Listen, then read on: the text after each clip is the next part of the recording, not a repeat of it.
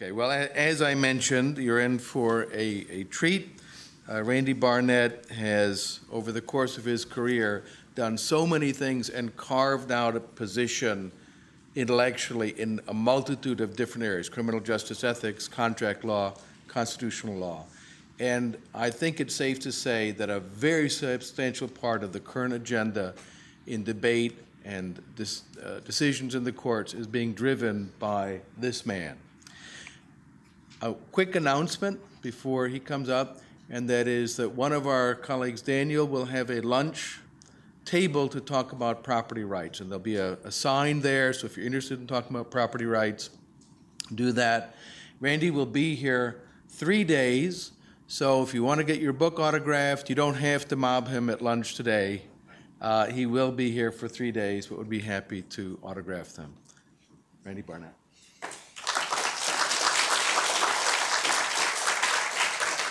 Well, thank you, Tom, and thanks for having me here at Cato University again. I've been doing this almost since the beginning of Cato University, almost every year, and it's always great to be here. If not at the Rancho Bernardo Inn, then in beautiful, balmy Washington, D.C. You do know that people say that the 16th and 17th Amendments were major changes to our structure of government. They were progressive amendments. They greatly expanded the power of the federal government. It actually was the invention of air conditioning that expanded the power of the federal government. So people used to have to leave town about now, and they couldn't do any more damage. And now they can legislate year-round. So we should just follow John Kerry's advice and eliminate air conditioning for the District of Columbia, although I would say, since I live in the district, not for residents of the District of Columbia, but for all government buildings, and we would all be better off. Anyway, today I'm going to give the first of 3 lectures that are based on my new book, Our Republican Constitution. There's a wonderful graphic that the Cato Institute put together in lieu of paying me an honorarium to be here. They thought I would prefer this thing to being paid. They miscalculated, but it is wonderful. And I'm going to give 3 talks that are based on the book. To talk today is going to be about why the Declaration of Independence was right. Tomorrow is going to be explaining the thesis of the book, Our Republican Constitution, in which I contrast a Republican form of government with a Democratic form of government and argue that each forms of government basically argue for different kinds of constitutions, and ours happens to be a Republican Constitution and not a Democratic one. And finally, on Thursday, I'm actually going to talk about something that's in my in the new edition of my book, The Structure of Liberty, which is available outside, I saw on my way in, which is a talk that's about the modesty of libertarianism, where libertarians are often accused of being radicals, and I have a thesis in which I argue that actually libertarianism is, of all the available political theories, is the most modest of all the political theories that are available to us. But that'll be Thursday's talk. So today is about the Declaration of Independence. I think the talk runs about 45 minutes, but I haven't timed it, which would leave about a half hour, or now about 25 minutes for Q&A. At any rate, our country, indeed our people, has a discrete starting point, a singular moment in time when it was founded and when its founding was expressly defended. That moment was July 4th, when the Declaration of Independence was approved and announced to the people. Now today, while all Americans have heard of the Declaration, all too few have read it, at least read more than its first sentence. And yet the Declaration shows that the natural rights foundation of the American Revolution was fundamental, and it provides important information about what the founders believed made a constitution and a government itself legitimate. The Declaration was considered to be a legal document by which the revolutionaries justified their actions and explained why they were not truly traitors. I mean, think about it. The Declaration is what separated this people from the other people in Great Britain, and then there were 2 tries of government. You had the Articles of Confederation, then you had the Constitution. So there were governments that followed. There was a 3rd triad government, the Confederation, the Confederate States of America. But before that, there was the Declaration, which is actually what set the country up as a country. To justify that, to justify a revolution, it was thought it was not thought to be enough that officials of the government of England, the Parliament, or even the sovereign himself had violated the rights of the people. No government is perfect.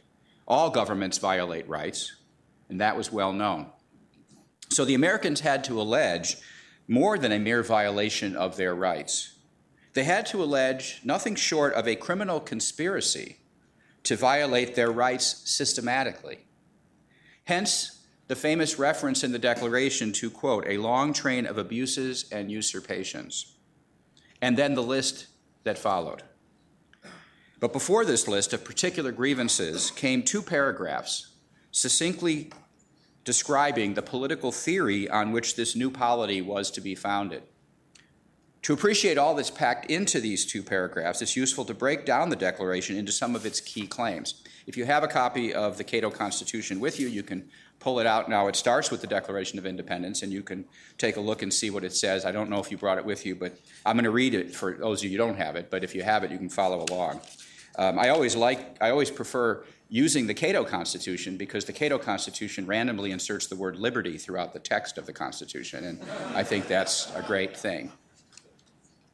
Okay, so the Declaration starts, if you have it, let's see, it starts on, well, of course, there's different versions of the Cato Constitution, so I don't even know what the page number is. So if you have it, you'll find the first sentence of the Declaration of Independence. Here's how it starts. When in the course of human events, it becomes necessary for one people to dissolve the political bands which have connected them with another, and to assume among the powers of the earth the separate and equal station to which the laws of nature and nature's God entitle them, a decent respect to the opinions of mankind requires that they should declare the causes which impel them to the separation. This first sentence is often forgotten. It asserts that Americans as a whole, and not as members of their respective colonies, are a distinct people. To dissolve the political bands revokes the social compact that existed between the Americans and the rest of the people of the British Commonwealth, reinstates the law of nature, or the state of nature, between Americans and the government of Great Britain, and makes the laws of nature the standard by which this dissolution and whatever government is followed is to be judged. These laws of nature are based on the regularities found in nature and discoverable by reason. As Reverend Eliza Goodrich later explained in an election sermon delivered on the eve of the Philadelphia Constitution Convention to people who were on their way off to be delegates at the convention, he said, quote, "The principles of society are the laws which Almighty God has established in the moral world and made necessary to be observed by mankind in order to promote their true happiness in their transactions and their intercourse. These laws," he said, "may be considered as principles in respect of their fixedness and operation. And by knowing them," he said, "we discover the rules of conduct which direct mankind to the highest perfection and supreme happiness of their nature. They are as fixed and unchangeable as the laws which operate in the natural world. Human art, in order to produce certain effects, must conform to the principles and laws which the Almighty Creator has established in the natural world." That's Eliza Goodrich from his sermon. Now, these natural laws govern every human endeavor, not just politics. They undergird what we might call normative disciplines, by which I mean those bodies of knowledge that guide human conduct, bodies of knowledge that tell us how we ought to act if we wish to achieve our goals. It's useful to distinguish between normative disciplines and descriptive disciplines. Descriptive disciplines like biology or physics or astronomy, these are all disciplines by which we try to understand sort of what is as best we can. And by the way, that always means distorting what actually is into a framework in which we as human beings can understand something that really is too complicated to comprehend as a whole. That's the reality. So everything we do in these disciplines are artificial in the sense that they allow us to translate reality into something simple enough that we can understand it. That's what a descriptive discipline is. A normative discipline is a discipline that guides human conduct. It tells us how we ought to act. Physics and biology don't tell you how you ought to act. They just describe stuff. But there are disciplines that do tell you how we ought to act, like, for example, medicine. That tells you how you ought to act if you want to make people well who are ill. Or architecture, it tells you how to ought to act if you want to design a building in which people can live and perform comfortably. Or engineering. Or agriculture, if you want to grow crops. These are all disciplines. These are normative disciplines. These are not descriptive disciplines to just tell you what is. It tells you, here's how you ought to go about doing something if you want to achieve your purposes, and then the discipline actually defines what those purposes are. Goodrich himself offered examples of this from agriculture, engineering, and architecture. Those were his examples of what I'm calling normative disciplines. Here's Goodrich. He who neglects the cultivation of his field and the proper time of sowing may not expect a harvest. He who would assist mankind in raising weights and overcoming obstacles depends on certain rules derived from the knowledge of mechanical principles applied to the construction of machines in order to give the most useful effect to the smallest force. He's talking about gears and pulleys and things like that. And every builder should well understand the best position of firmness and strength when he is about to erect an edifice. In other words, what he's saying is to ignore these principles is nothing short of denying reality.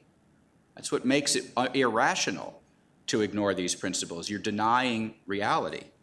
Like jumping off a roof while imagining that you can fly.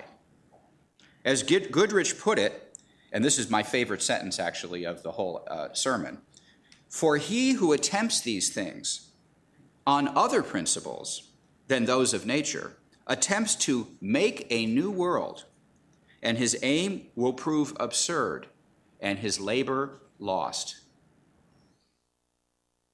To do something on principles other than those in nature is to make a new world, a world other than the one we live in. And if you try to live in that world rather than the one we live in, your aim will prove absurd and your labor lost. He concludes, no more can man be conducted to happiness or civil societies united and enjoy peace and prosperity without observing the moral principles and connections which the Almighty Creator has established for the government of the moral world.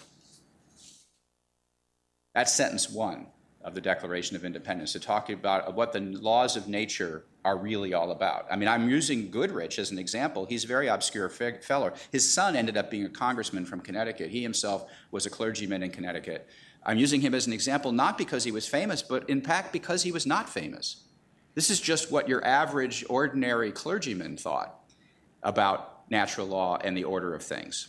Of course, he was your natural, ordinary clergyman. They chose to give an election sermon to those people who were going on to Philadelphia to write a new constitution, so he was probably quite prominent as that, but still, he's not somebody who we know today. So after referring to these laws of nature, the Declaration goes on to assert the existence of natural rights in its most famous sentence, the sentence that everyone knows. We hold these truths to be self-evident, that all men are created equal, that they are endowed by their Creator with certain unalienable rights, that among these are life, liberty, and the pursuit of happiness. Again, this is the most famous line in the Declaration. On the one hand, this will become a great embarrassment to people who permitted chattel slavery. On the other hand, making public claims like this has consequences, and that's why they make them publicly. And by the way, the founders who made this claim understood its conflict with slavery. This was not something they didn't know about. This is something they were quite well aware of when they said it. They say things like this, people say things like this, so they can be held to account.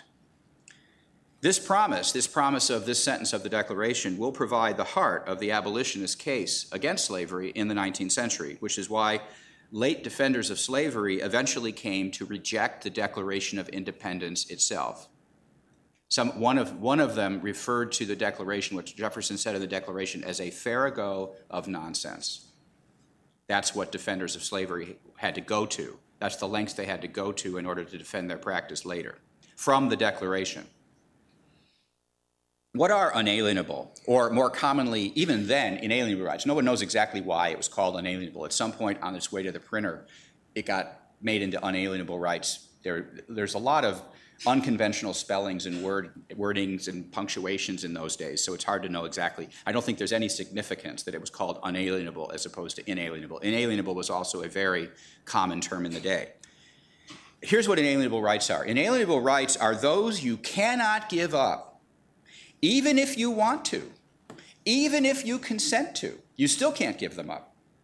Unlike other rights you have, alienable rights, that you can waive or transfer to other people. So you have an alienable right to your car and your house and your stuff and your laptop, and you got alienable rights to all those things, but there are certain things, more general and more abstract rights, like, as you'll see, the right to acquire property is something you cannot give up. You cannot, that's an inalienable right. And we can talk later about what makes a right alienable versus inalienable, but I don't have time to get into the details at this point. Why did they claim, however, these rights were inalienable? What was the purpose of claiming that? Remember, they were only working with 2 paragraphs here. So everything had to do a job in these 2 paragraphs. So why did they say these rights were inalienable? What significance was that to them? That's because they wanted to counter England's claim that by accepting colonial governance, the colonists had waived or alienated their rights. They said, well, look, you let this go on, therefore you've consented to it. And they basically wanted to argue, well, these rights are inalienable, and it wouldn't matter. First of all, we didn't consent to it. That's number one. But number two, even if we had consented to it, it wouldn't matter because they're inalienable. We can always take them back. That's what an inalienable right is. The standard trilogy throughout this period was not life, liberty, and the pursuit of happiness. That was somewhat of a Jeffersonian innovation. The standard trilogy was life, liberty, and the right to acquire property. And here is, in fact, the more canonical version of what the natural rights of human beings were in the day. And it was drafted by George Mason to be part of the Declaration of the Virginia Declaration of Rights. He drafted it in May of 1776. And as I talk about in my book, Jefferson actually had a copy of Mason's draft that had basically just been written when he was in Philadelphia writing the Declaration of Independence. So he had Mason's draft in front of him, and he was cribbing from it. And he condensed it. But here's what Mason's draft was. He said, that all men are by nature equally free and independent and have certain inherent rights, namely the rights of life, liberty, and life and liberty with the means of acquiring and possessing property and pursuing and obtaining happiness and safety. So all men are by nature created equally free and independent and have certain inalienable rights, namely the rights of life and liberty with the means of acquiring and possessing property. It's Mason's formulation that will go on to be canonical in the United States. Not even the Declaration was this canonical. 5 states adopted it as part of their state constitutions. The Massachusetts Supreme Court uses that language to decide in the 1780s that slavery is unconstitutional in the state of Massachusetts. So it's very significant. It actually goes on and influences the Republicans who drafted the 14th Amendment. Okay, next sentence. That to secure these rights, governments are instituted among men. That's the first half of the next sentence. To secure these rights, governments are instituted among men. Another overlooked line, which expressed the central underlying assumption of the Constitution. The assumption of individual natural rights. That's the previous sentence. And this is the sentence that says what the purpose of government is, which is to secure the rights that were mentioned in the previous sentence. It identifies the ultimate end or purpose of governments as securing the natural rights, which the previous sentence affirms, is the measure against which all governments, whether of Great Britain or the United States or any government at all, is to be judged. So here you have it in 2 sentences, basically the philosophy of the United States government, of the United States of America, and that is first come rights, and then comes government. First comes the inalienable natural rights of each and every person, and then to secure these rights, governments are instituted among men.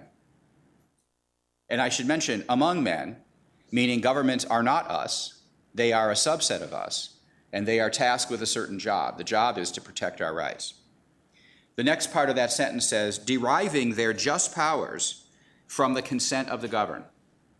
Deriving their just powers from the consent of the governed. Notice it says just powers, not all powers, not unlimited powers, not every conceivable power, but only their just powers from the consent of the government. Now today there's a tendency among people, conservatives and progressives alike, to focus entirely on this portion of this sentence of the Declaration to the exclusion of the first part of the sentence and the sentence that precedes it. That is, everything now, the Declaration is turned into a consent of the governed document, that last part of the sentence. That's all that matters, is the consent of the government. But we need to recognize that both parts of that sentence are there, and there is a tension that exists between the first part of that sentence and the second. Remember, natural rights are rights that are thought to exist apart from any consent of others. They come first, and they belong to each and every one of us. No one else, we don't get them because other people have consented to them being there. They're thought to be inherent in the individual, and indeed were often called inherent rights. That was a synonym for natural rights. But claims about rights are highly disputed. Even philosophers disagree about their extent, their existence, and the scope of the rights we may have. So how practical is it to protect natural rights and trump the consent of the governed, which is the second half of the sentence, as reflected, let's say, in legislation that's enacted by elected representatives of the people? How practical is it to trump that with claims about your natural rights, claims about your rights, or claims about justice? And is this not especially problematic, given that unelected judges are the ones who must decide whether such rights do or do not exist, or have not been violated? In practice, then, people think, is it not better to emphasize the second part of this sentence, the consent of the governed part, and de-emphasize the first, the to secure these rights part? Leave it up to the government to decide how to secure these rights. Leave it up to the elected representatives of the people to decide how to secure these rights. Leave it up to the consent of the governed. But if you think about it, I mean, so this is an objection, or this is emphasizing the second half, because the first half, the rights part, is supposed to be problematic. But in fact, the consent of the government is also problematic. We can focus on that. First of all, people can consent to just about anything. For example, no one can justly punch another person in the face, but anyone can consent to be a part of a boxing match where you get punched in the face. Rape is a crime, but people can consent to sexual relations. So you can consent to just about anything. But that raises a second and very difficult issue, and that is what exactly constitutes consent, and whether someone has in fact consented. When it comes to governance, especially, what is consent? Is it the express consent of each and every citizen that's required? Which, of course, is impractical, and therefore people don't think that's what's required. They say, well, that can't be it, because you can't have consent of everybody. Or is there consent implied by the failure to leave the country? Is that when you consent? When you fail to go somewhere else? But that would suggest that anybody who stays in the country has consented to anything the country might do. That doesn't sound right. Did the Jews who chose not to leave Germany consent to everything that happened after that because they chose not to leave? That doesn't sound right. Does the consent of the majority override that of the minority? So now the minority is stuck with whatever the majority thought. That's what the Democrats thought when they argued for popular sovereignty in the territories and said that a majority vote got to decide if a majority could hold a minority in slavery. They called that popular sovereignty. That doesn't sound right. Where's the consent there? In what sense has an individual consented to be restricted by laws enacted by a mere handful of other individuals called legislators? You know, Georgetown Law is located about a few blocks away from here, and up the street within the shadow of the Capitol, 535 people are there calling themselves representatives, or being called representatives, 435 in the House, 100 in the Senate. When a majority of them say something, have we consented to it? Have I consented to it? That's kind of unrealistic. These questions make clear, I think, that the consent of the governed raises at least as many issues as it solves, and at least as many issues as natural rights raises. In practice, I find that people tend to favor one of these concepts over the other. Natural rights over consent or consent over natural rights. And it leads them to stress one part of the sentence of the Declaration, the first part, or the second part of that sentence of the Declaration. The fact that rights can be uncertain and disputed leads some to emphasize the consent part of the sentence and the legitimacy of popularly enacted legislation over anything else.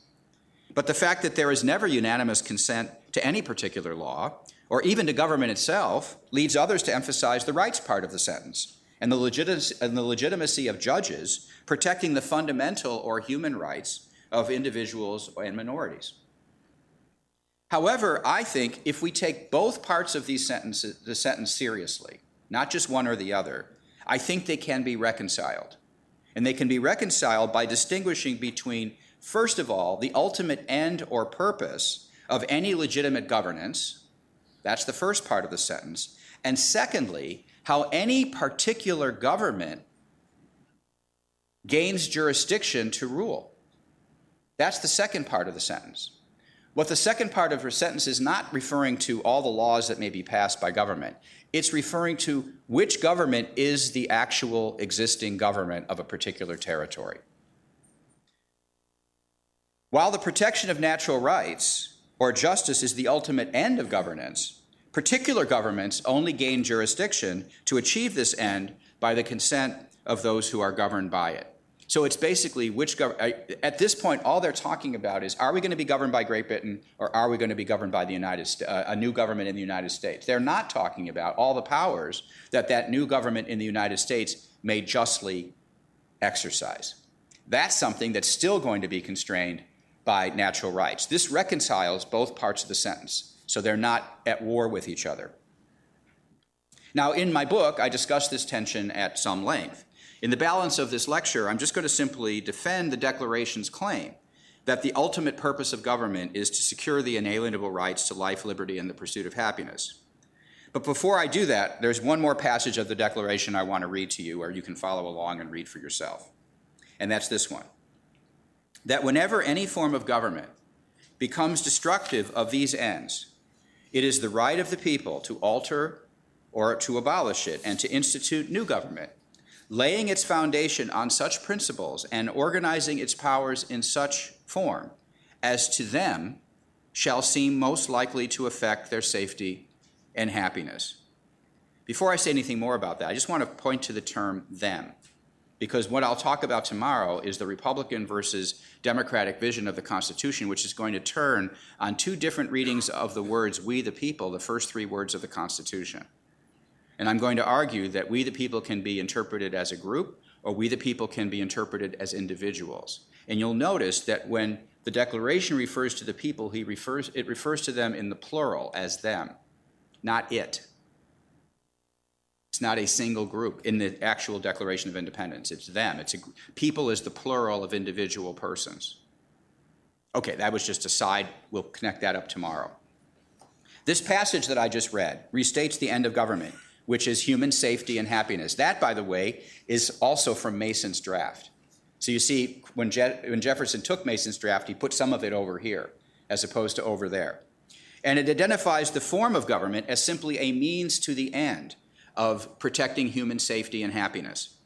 Therefore, the people have a right to alter and abolish any form of government that is destructive of these ends, as the Americans declared the British government to be on the list of grievances that they then provided.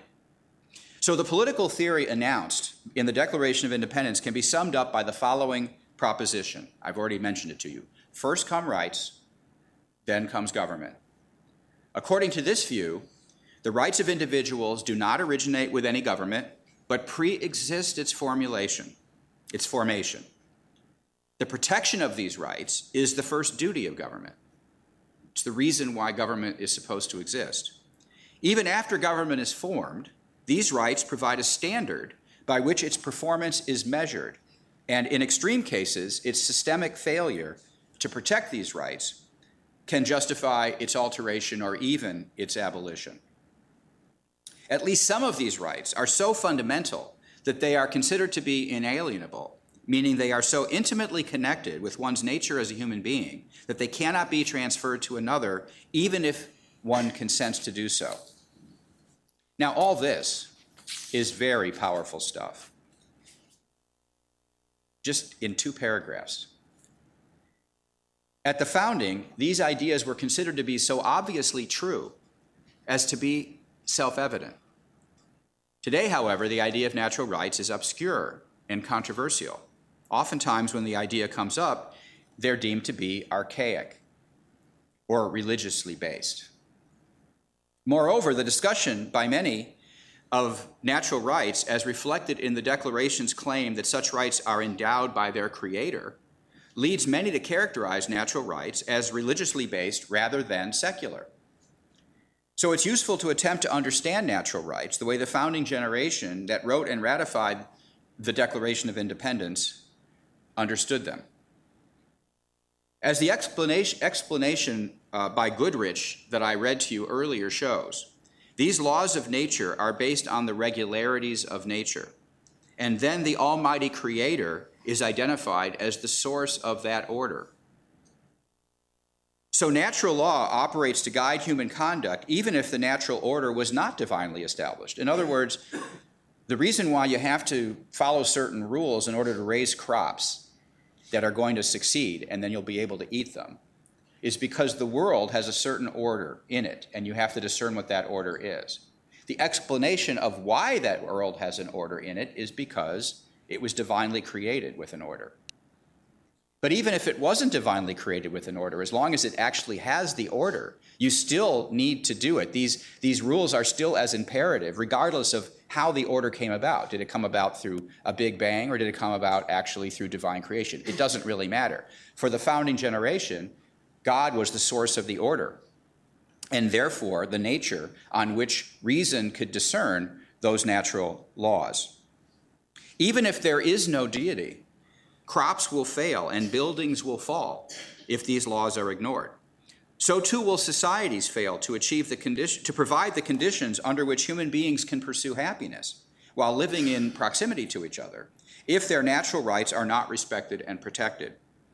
As the renowned Dutch natural rights theorist Hugo Grotius famously and in his day quite bravely affirmed, quote, "What we have been saying about the existence of natural law of justice would have a degree of validity even if we were to concede what cannot be conceded without the utmost wickedness, that there is no God, and that the affairs of men are, or that the affairs of men are of no concern to him," which was in some respects the deist belief, that there was a God, but he didn't really give a crap about us, so to speak. So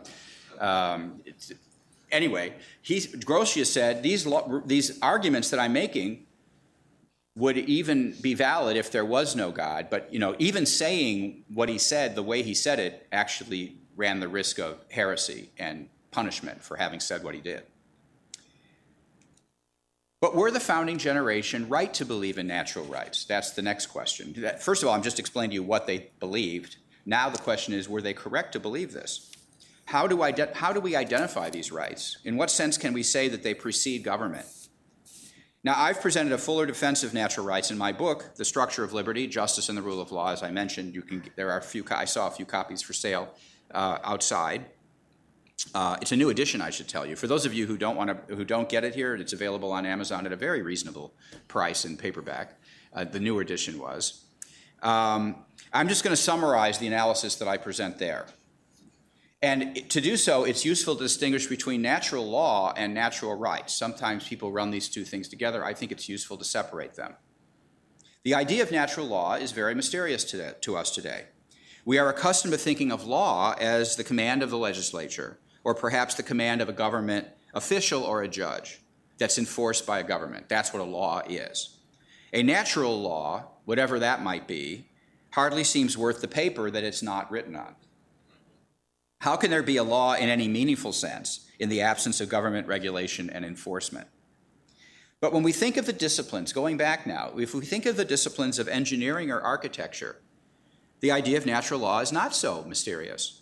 For example, engineers reason that given the force that gravity exerts on a building, if we want a building that will enable persons to live or work inside it, then we need to provide a foundation, walls, and roof of a certain strength. The principles of engineering, though formulated by human beings, are not the product of their will. The physical law of gravity leads to the following natural law injunction for human action.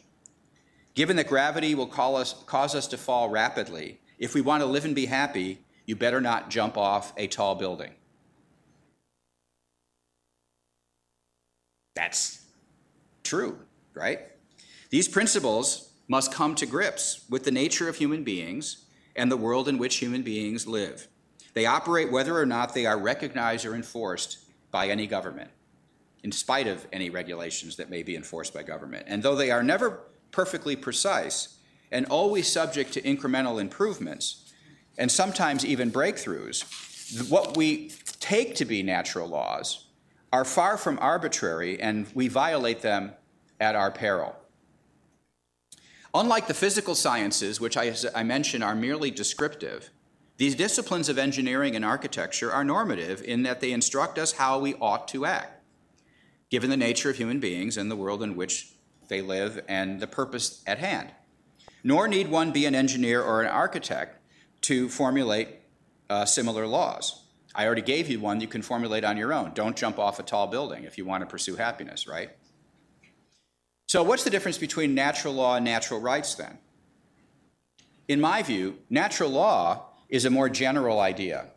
I already talked about engineering, architecture, medicine. That's all subject to a natural law, including, for example, how we live our own lives.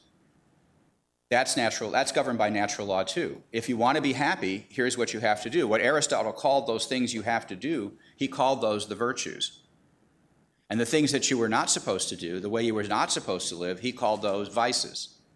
So if you want to be happy, you have to be virtuous. If you are vicious, then you will be unhappy. And that's based on the nature of human beings. The nature of human beings, our nature, and the world in which we find ourselves. That's natural law, but we could call that natural law ethics. How we ought to behave as human beings, not as doctors, not as engineers, but simply as human beings, is a matter of ethics. It's a matter of natural law ethics determined by our nature and the nature of the world we find ourselves. What then are natural rights? Natural rights is an answer. It's the use of a natural law reasoning to answer a different question. The question that natural law ethics is trying to answer is, how should we live our life? The question that natural rights is trying to answer is, how should society be structured so people can pursue happiness within it? That's just a different question. So a natural law method can be used to apply to a bunch of different questions. How do you grow crops so people can eat them? How do you make people well? How do you erect buildings? How do you live your life? And then, how do you structure society so that people can pursue happiness while living in proximity with each other, meaning their actions will have effects on each other. If they're all isolated from each other, you don't need to worry about it so much. But if you're all living close to each other where you can affect each other, how do you structure that so people can pursue happiness? Natural rights are the answer to that question. How should society be structured? These are the principles of society, which is what Goodrich called them, the principles of society that govern how society should be structured. If we want persons to be able to pursue happiness while living in society with each other, then they had best adopt and respect a social structure that reflects these principles. Now, it's true that any such natural law principles may be more difficult to discern and consequently more controversial than the principles of engineering or architectural. Perhaps, perhaps not. I think most people believe that murder, rape, armed robbery, assault, these are all wrong. Actually, there's pretty universal consensus about that. There isn't consensus about things that go beyond those things, whether those are also wrong, but there is a pretty good consensus about the core of what's wrong. So that's not something about which most people really disagree. But the reason why there is disagreement is because human beings are very complicated, very complex, and the world we find ourselves in is also very complex. And not only are we complex, but we're all self-directed. We all, get up and do what we want to do, right? So that makes things even more difficult. So for all these reasons, it actually is not an easy problem to solve. But the mere existence of controversy, the mere existence of difficulties doesn't mean there's no answers. It doesn't mean that we shouldn't be looking for answers. Nor does the fact that we can't see, hear, taste, or touch these principles. I always get that, where are these natural laws, right? Where you can't see, hear, taste, or touch them, so therefore they're not real. But think about this. You can't see, hear, taste, or touch the principles of engineering or architecture either. You can't see, hear, taste, or touch how you practice medicine. They're also invented. That doesn't make them arbitrary. It doesn't make them, they could be anything. They are socially constructed, they're humanly constructed, but they're humanly constructed according to the world we find ourselves in.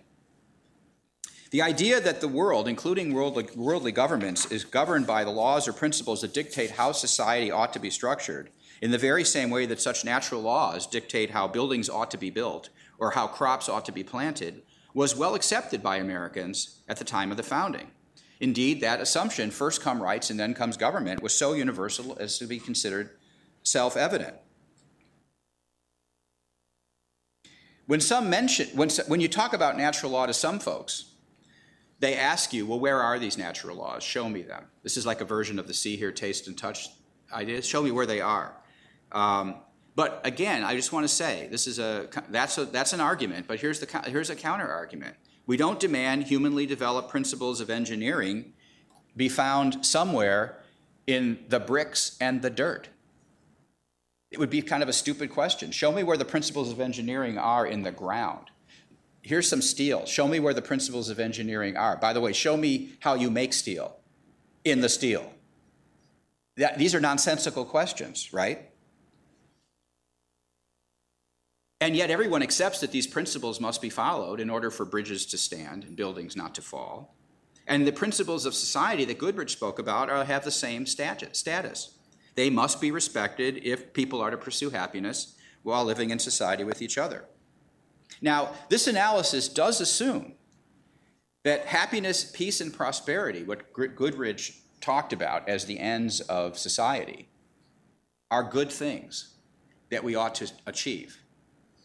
It's not an argument for why we ought to pursue happiness, only that if you want to pursue happiness in society with others, here's how you do it. But once again, think about it. The normative disciplines of agriculture, engineering, and architecture are also based on the assumption that human existence and happiness are worthwhile. They don't provide an argument for it. They assume it. If you want to build buildings and bridges that collapse, well, then feel free to ignore these natural laws, if that's what you want. But that's not what people want. That's not what people are trying to get at. But how do you organize a government that protects these fundamental rights from domestic and foreign threats, while not at the same time itself posing the greatest threat to the rights of the people? Remember, governments are created to secure these rights. The first duty of government is to protect these rights. Now you've created a government. How do you protect yourself from that? How do you protect those rights from the very instrument that you've created to protect them? The founders of the United States attempted to establish this by means of a written constitution. But as I'm going to explain tomorrow, there has long been two conflicting visions of the Constitution based on two conflicting conceptions of popular sovereignty. What I call the Democratic Constitution and the Republican Constitution. Tomorrow, I'm going to explain the difference between these visions and why that difference makes so much difference. But for now, I can take your questions and your comments. Thanks.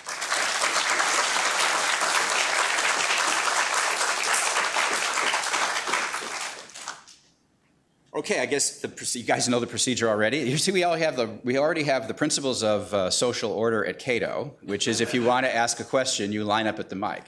And why is that? Well, partly it's because we have to have an order in which questioning takes place. Partly it's because the mics have to be activated, and so we have a natural law of the situation that has developed. And you can go first, sir. Thanks. So I'm going to switch to the lav mic if that's going to be turned on. It's not turned on yet. Hold on one sec. Okay, good. All right. Thanks. I have a question about the descriptive versus normative difference. Yeah. And I'm wondering whether agriculture and architecture can really be housed within the normative. So, for example, they might tell us if you want a building that stands, you need to follow these principles.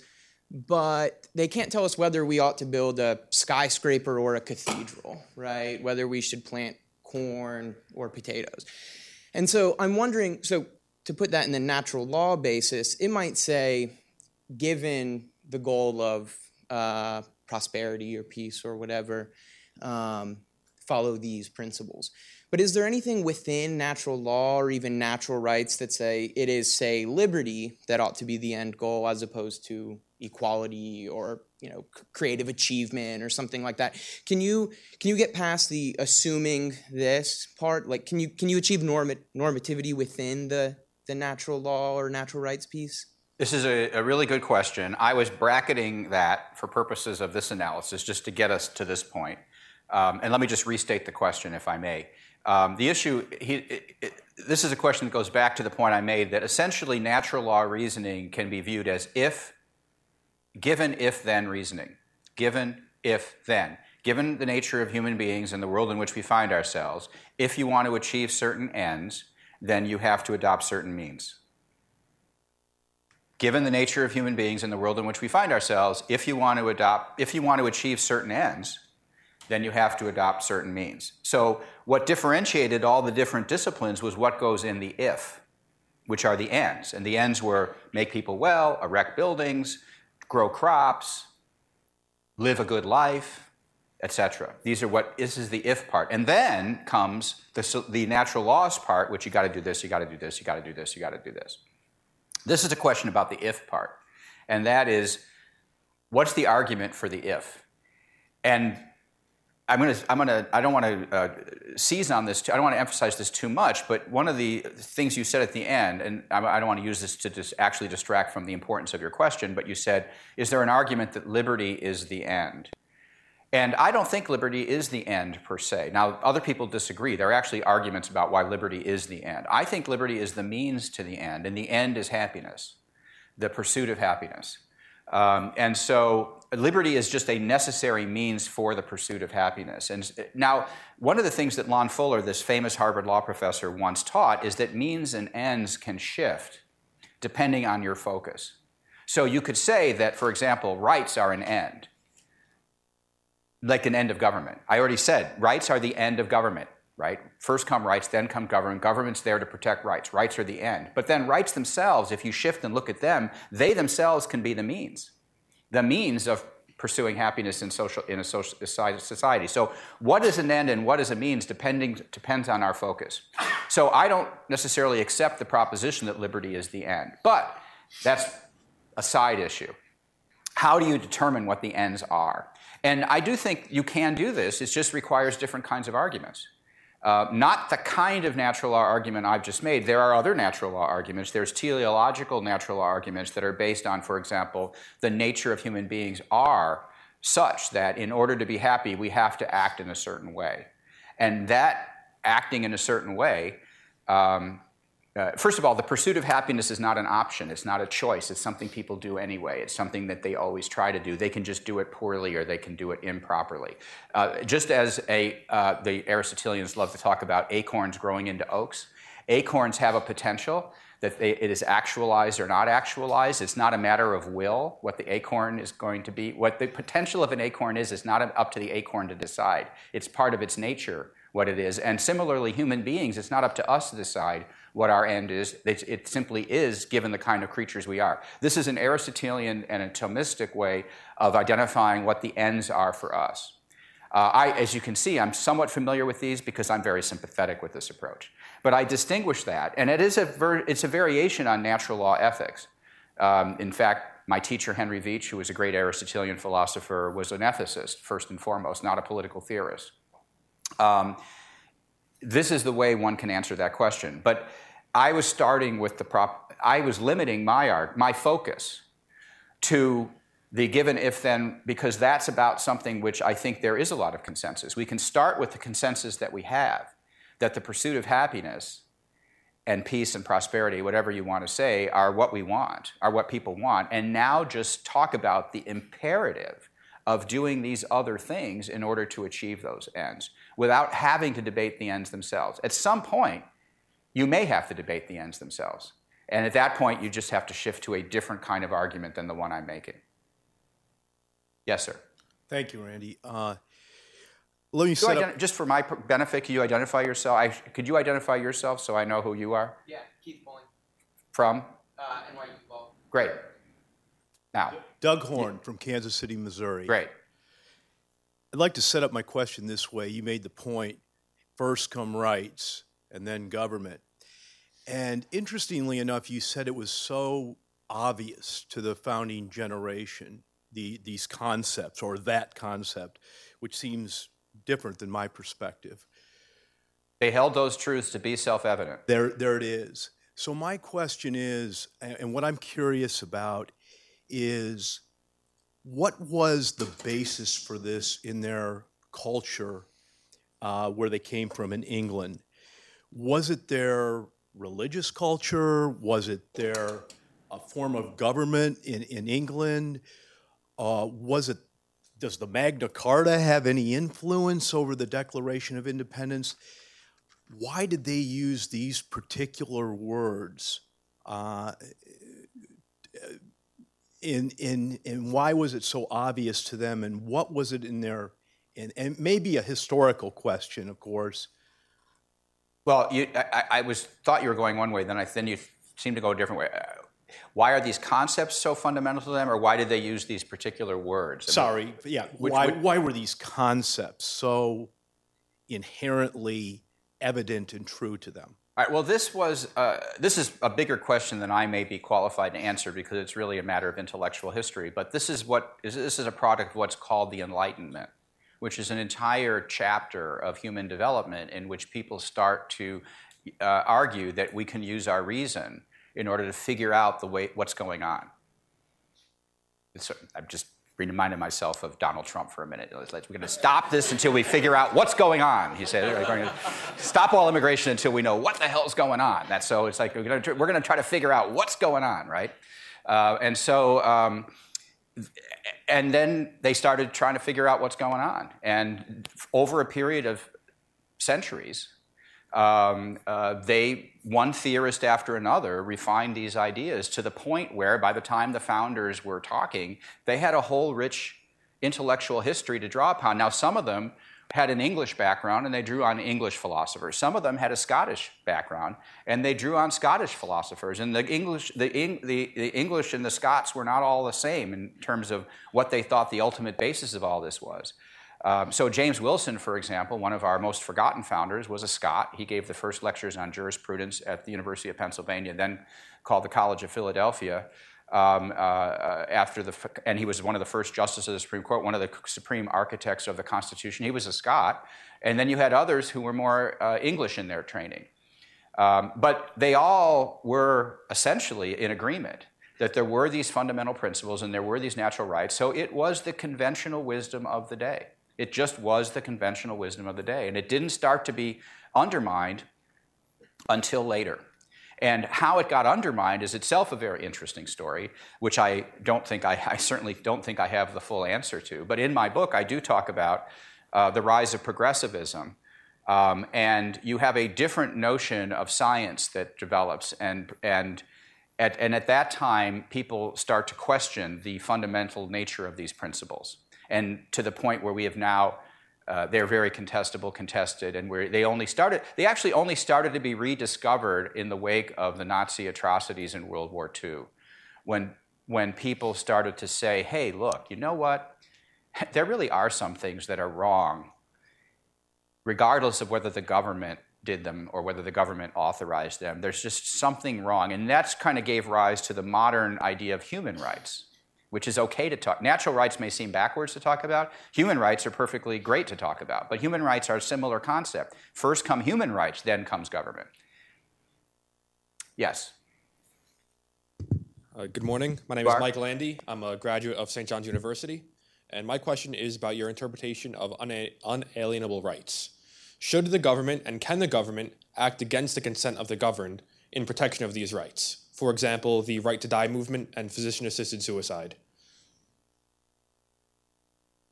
Well, let me just take your example, because it's kind of a hard question to answer in the abstract. Take your example, right to die and physician-assisted suicide. I think that's something about which reasonable people can disagree in the following way. First of all, if you believe in inherent natural rights, you might very well believe that people have a right to end their own life. So it might be contrary to church teaching that said that suicide was a sin of some kind. And even John Locke argued that suicide was wrong. But you might argue, no, look, it's your life. You have an opportunity to end it. Now, then the next thing you might say is that now because you can't always end it yourself, you might need assistance in ending it. Like a physician might have to prescribe you some pills, or someone else might have to help you end it. The problem is that once you start introducing a third party into the situation, you then introduce the problem of physicians acting not necessarily because this was the will of the patient who wanted to end their life, but because the physician had other commitments. For example, they might have commitments to the family. They might have commitments to the government. They might have other commitments in which it turns out to be the physician's decision whether to end your life, or the physician might have his or her own moral judgment about whether you now have a life worth living, which, by the way, is a very difficult call to make when you get into certain geriatric situations.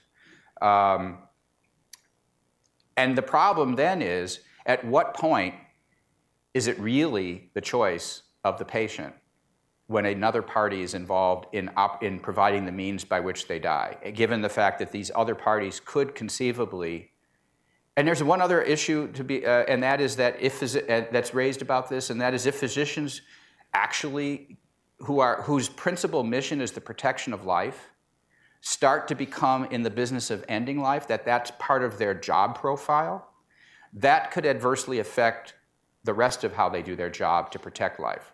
For all of these reasons, physician-assisted suicide can be deemed to be problematic from an individual inalienable rights perspective. And sometimes these questions, which are difficult to answer, just have to be answered by what you might call consensus or agreement. That is, they're not the kind of things that can be answered as a matter of first principles. Maybe they can be. Maybe there's an ultimate way of defending this or that.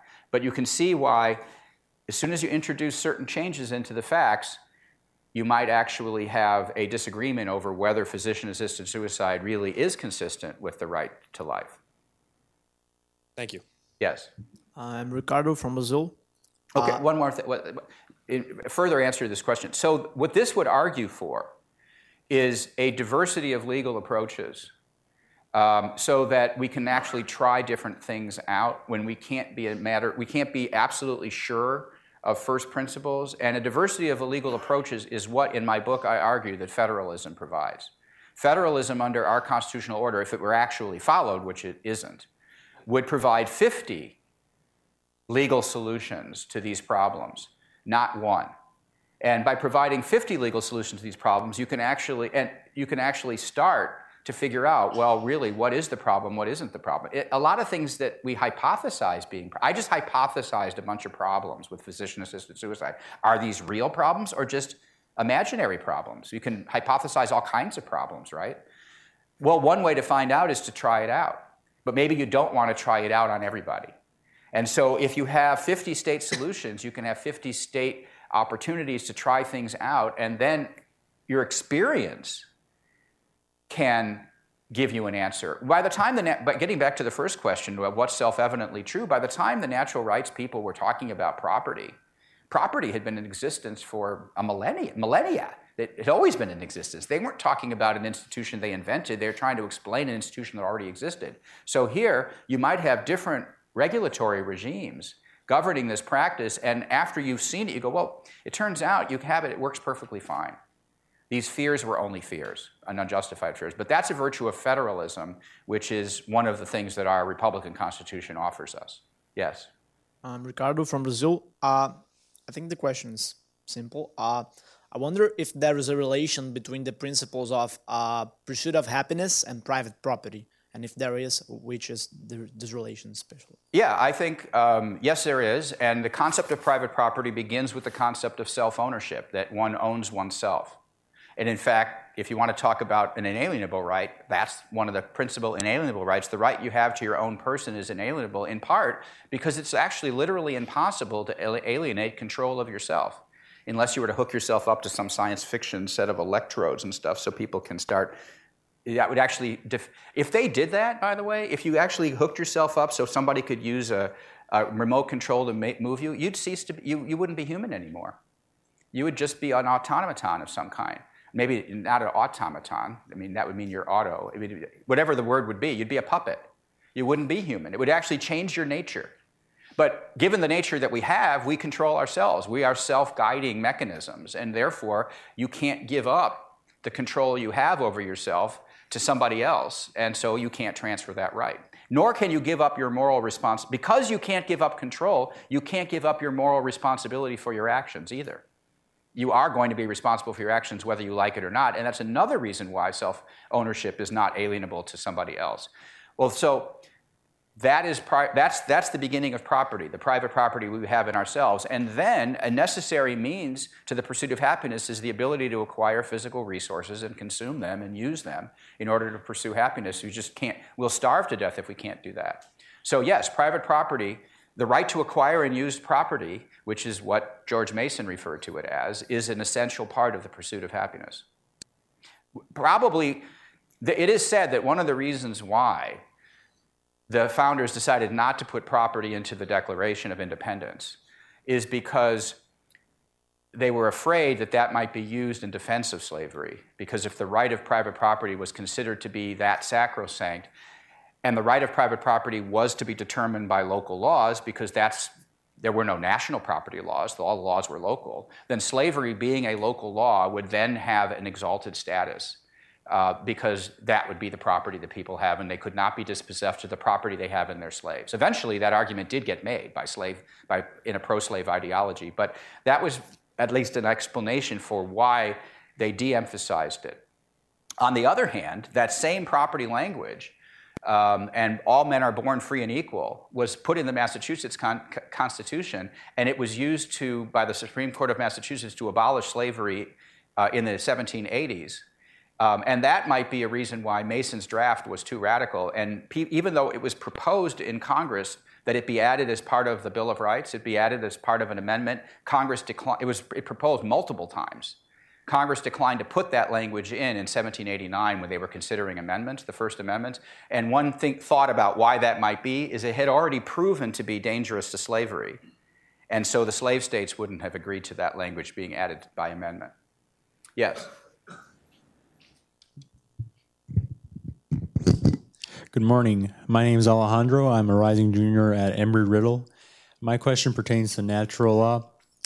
In the absence of any written law, are you to suggest that natural law would maintain social order? And is that more of an ideal, or is it, I'm trying to understand the practical application. Okay, natural law is what you have to do. Well, let's put it this way. Natural rights are the principles you have to follow if you're going to have a society in which people can pursue happiness. Natural rights are abstract.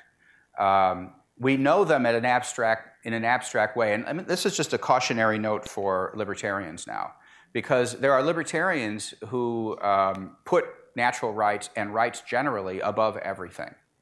And to some degree, I mean, I'm a libertarian myself. I share this instinct. But the problem here is that the rights that we believe in, the rights of property, the rights of contract, the rights of self-defense, the right of restitution, if we have our rights violated, these are our fundamental natural rights that libertarians all believe in. The problem is these rights are very abstract. Now, here's what I mean by abstract. How do we derive natural rights? Actually, how do we also derive natural law principles of ethics?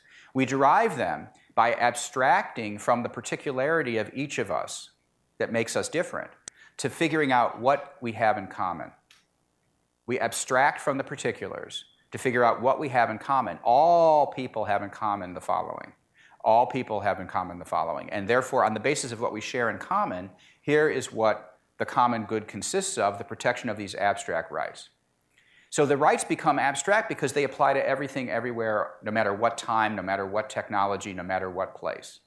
But when you then factor into if you then have to take into account the particularities of each one of us and the particularities of the culture and the technology that's available to us, et cetera, these abstract rights don't automatically apply themselves when the particularities get factored back into the equation.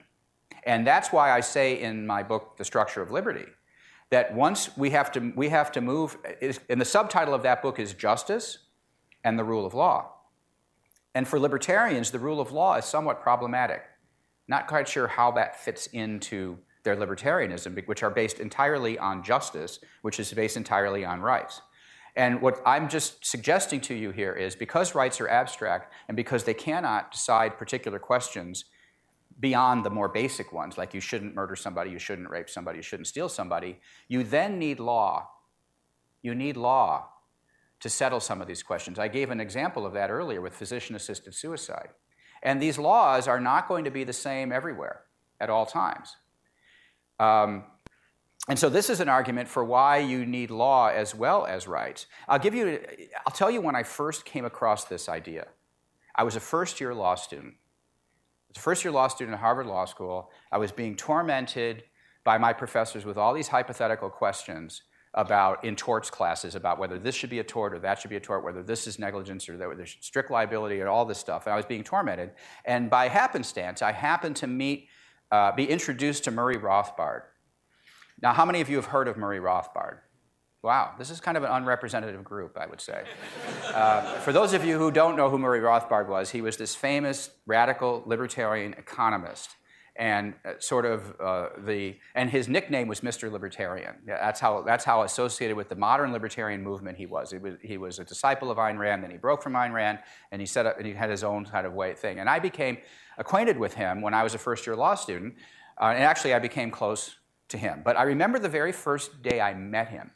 It was at Leonard Liggio, a famous, one of his closest friends, was giving a lecture at Fordham, and a friend of mine, a law student friend of mine at Harvard, and I went down to Fordham to hear Leonard speak, and Murray was in the audience.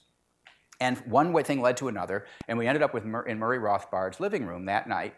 And my friend was also a first-year law student, and we started peppering him with the hypothetical questions that we had been peppered with by our professors, thinking, we didn't know the answers, but Mr. Libertarian would know. And when we started asking Murray all these questions, he kept saying, I don't know, I don't know. I'm going to say, he didn't know either.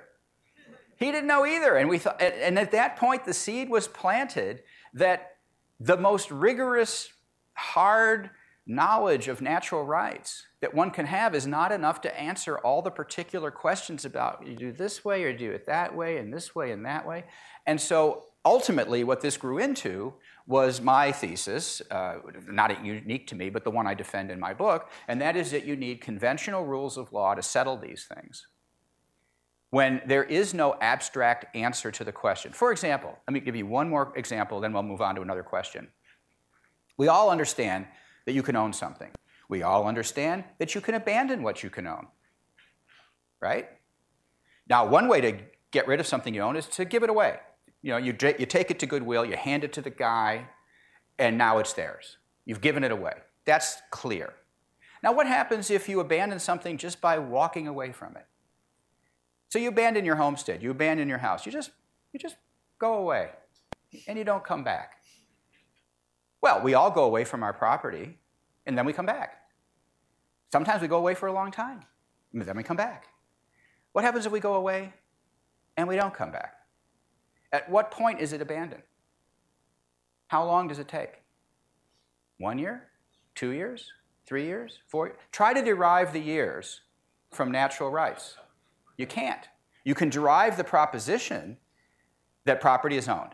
You can derive the proposition that you ought to be able to leave your property and it's still yours when you come back. You can derive the proposition that you ought to be able to abandon your property so other people can use it, but you can't derive the proposition of how long you have to be away from it in order to abandon it. So as a result, this is called in property law the law of adverse possession. If somebody comes on and takes over somebody's place, which doesn't look like it's being occupied, they have to sit there and occupy it for a certain length of time without the other property owner coming back and objecting to it. And if they do for that length of time, it's theirs. And that length of time will vary from jurisdiction to jurisdiction. Sometimes it's 7 years, sometimes it's 14 years. There's no natural rights answer to this question. There needs to be a legal answer to this question. And this should illustrate to the most hardcore libertarian that you need law. And the law is going to be, to some degree, artificially constructed to implement the rights. Now, the final thing I'll say is, what then is the relationship of the law that's now created to the rights? And that is, the rights provide an outer boundary within which you can from which you can critique the law. So you could say that if you abandon something in 5 minutes, or you abandon something in a week, that can't be right, because that's inconsistent with the first principles of why we have property in the first place. So at the extremes, you can criticize law for violating rights, but at the margins, you really don't know. And to some degree, you just need to have consensus. Okay, it's going to be 7. We just need to know how many years it is. 7, 9, 14. Just tell me how much it is, and we can live with it. Does that help? Absolutely. Okay. Thank you. Yes, sir. When did the natural law, natural rights framework fall out of favor with the Supreme Court, and why? It was actually pretty in favor. First of all, you should know that it stayed in favor for a very long time. It was clearly in favor during the Reconstruction period, when the radical Republicans, and just Republicans generally, wrote the 13th, 14th, and 15th Amendments. Their debates are replete with discussions of natural rights. And so it was still in favor then. But with the rise of progressivism and the sort of the new scientific approach to things, it started to be attacked as retrograde. And the Supreme Court resisted this for some time on the basis of natural rights. And it was only through a succession of presidential elections, which I talk about in my book, that progressive presidents nominated enough justices to overcome this idea. And it didn't all happen in 1937 when Franklin Roosevelt was president. It started with Teddy Roosevelt, who was a progressive. And in fact, he ran as a third-party progressive when the Republicans denied him another chance at the White House. He first ran as a Republican in the primary, then he ran as a progressive, and then he founded the Progressive Party, which split the Republican vote and allowed Woodrow Wilson, a progressive, to become elected. That's the second one. And then Herbert Hoover was also a progressive who had worked in the Wilson administration. And then finally, Roosevelt. You had 4 progressive presidents, Republican, Democrat, appointing justices who eventually accepted the proposition that these natural rights are not something that we should be thinking about. Not that they ever were specifically enforcing natural rights. Not that I think they should be enforcing natural rights directly. I should probably make that clear. I don't think judges should be devising natural rights and enforcing them for the very reason I just said. They're too abstract to be done that way. That's not how we do it. Maybe tomorrow's lecture will make it clearer how we do it in our constitutional order. But having said that, I think they still were thought to be in the background until eventually the justices, these 4 presidents appointed enough justices where this idea of a limited constitution, our Republican Constitution, along with natural rights, tended to be abandoned.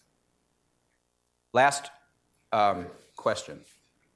Look how perfectly this works, like a natural law. The natural order of things. I'm Dan McGuire from New Hampshire. Has anyone ever won a court case with an argument based on the Declaration of Independence? I doubt it.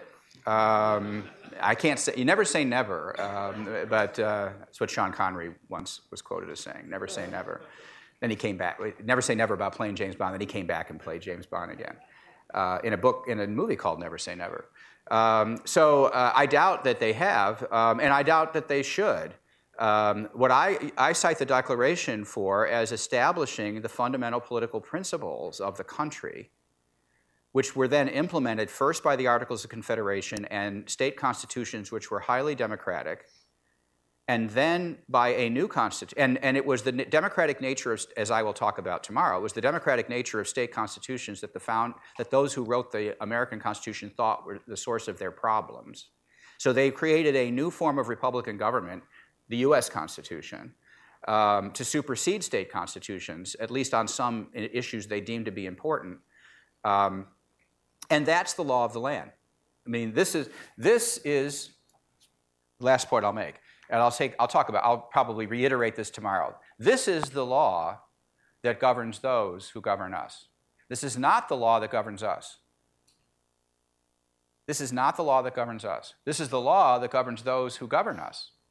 And I said before that unanimous consent is impossible to be achieved, and so that's why it's not demanded. But you know what? When it comes to the people who govern us, there is unanimous consent to follow this law, because each and every officer, and I don't mean employee, but I mean officer, each and every officer of the U.S. government and of state governments take a personal individual oath to follow this law. You actually have unanimous consent to follow this law. And that means, by the way, that they shouldn't be able to change the law that governs them without going through the amendment process any more than we should be able to change the laws that they make to govern us without going through the legislative process. And that's why the meaning of this text should remain the same until it's properly changed. But this is the law that you assert in court, and the Declaration is important to understand the nature and purpose of this law, because there are lots of provisions of this law that are contestable, what they really mean, what they're really about. And the relationship of this law to the Declaration, and I believe Justice Thomas, for example, believes this as well, the relationship of this law to the Declaration, or should I say, the Declaration helps us understand the meaning of this when it's contested. And so for that reason, for example, what does the necessary and proper clause mean? The necessary and proper clause says that Congress shall have power to make all laws which shall be necessary and proper for carrying into execution the foregoing powers and all other powers vested by this Constitution and government of the United States. So, what is necessary and proper? What is proper? Doesn't tell you, right? Well, understanding the Constitution in light of this as the founding document helps us understand what necessary and proper, and in particular what proper might mean. And going back to what just powers are, Congress should only have just powers. State legislatures should only have just powers. Anyway, the answer to your question is I doubt anyone has won a case citing the Declaration, but they have won cases citing this. And to understand what this means, you need to know about the Declaration. Thank you.